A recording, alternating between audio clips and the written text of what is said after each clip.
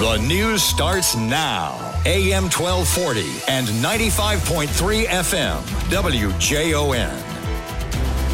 Good afternoon. I'm Sarah Mueller from the WJON newsroom. At 4:05, it's 57 degrees. We've got a look at your full WJON weatherology forecast coming up after the news. After closing 20 stores in the past year, including 3 in Minnesota, electronics retailer Best Buy has announced they're not finished with the closings yet. Last summer, the closing of Best Buy stores in Shakopee and Blaine was announced, but the store in Blaine was reopened as an outlet store. Earlier this year, Best Buy announced the closing of the store in Apple Valley. At an investor call last Thursday, officials announced they paid out over $169 million in restructuring expenses in the last fiscal quarter, most of the money going to employee layoffs. Officials announced an expected $135 million in employee termination expenses in the fiscal year 2025, which starts today. Strong demand for free school breakfast and lunch has pushed costs beyond what lawmakers anticipated, and MNN asked Governor Tim Walz with a larger projected budget surplus. Is that an area that you would see that you'd like to put some additional money in? Yeah, I said that's the hill I'm going to die on. Our friends on the other caucus said that's the place they're first going to cut. Republicans say with a budget deficit looming in 2026-27, families who can afford it should not get free school breakfast and lunch at taxpayers' expense. Democrats respond free meals must be universal to avoid stigma in the lunchroom. House Speaker Melissa Hortman says Democrats' commitment to continuing universal school meals is very strong, and kids out there that she's talked to, what they would like us to focus on is improving the quality of the food that they're eating. They're very happy that they're not paying for it, but they would like more good choices. Hundreds of students, advisors, and parents are at the River's Edge Convention Center this weekend for the Minnesota Vex Robotics State Championship. The high school state tournament runs Friday, while the middle school tournament runs on Saturday. Isaac Shacklutter is the St. Cloud Splash team representing Tech High School. He said their team name and costumes get them in the mood to compete. Since robotics is a winter sport, a winter activity, and Minnesota winters are tough, so we decided to go with something that has energy, something that has a lot of positivity. The Splash robot will be randomly teamed with another robot and face off against another 2-robot team with the goal of moving balls from one side of the arena to the other.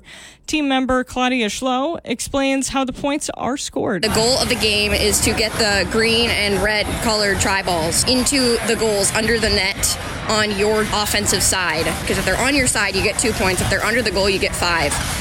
The event is open to the public and also live streamed. For more information, look for this story on our website, WJON.com.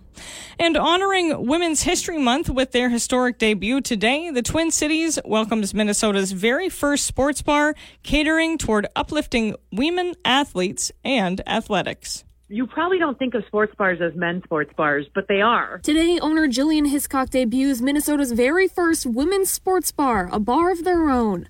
Just in time for the Big Ten basketball tournaments, she's bringing all women's sports all the time to the Twin Cities.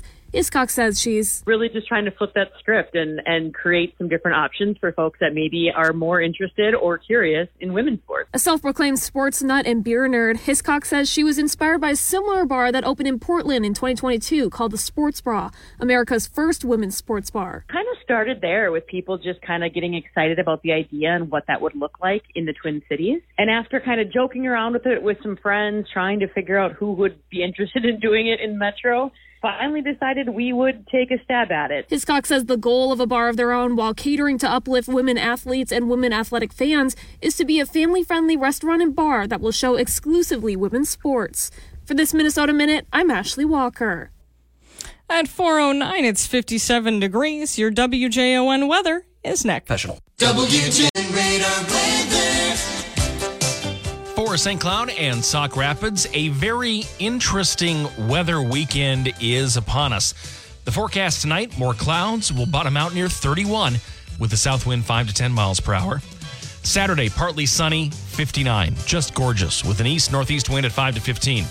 Saturday night, partly cloudy, 44. And then Sunday, a 30% chance of rain, mainly afternoon.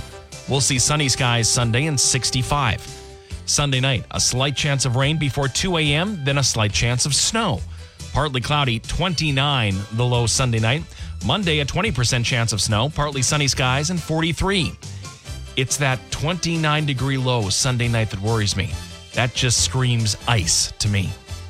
At WJON, a south wind 20, gusting to 28 miles per hour. Partly cloudy skies, 58 degrees at WJON.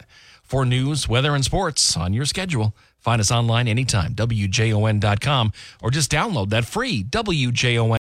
For the ones who work hard to ensure their crew can always go the extra mile, and the ones who get in early so everyone can go home on time, there's Grainger, offering professional-grade supplies backed by product experts so you can quickly and easily find what you need. Plus, you can count on access to a committed team ready to go the extra mile for you. Call, click Grainger.com, or just stop by. Grainger, for the ones who get it done.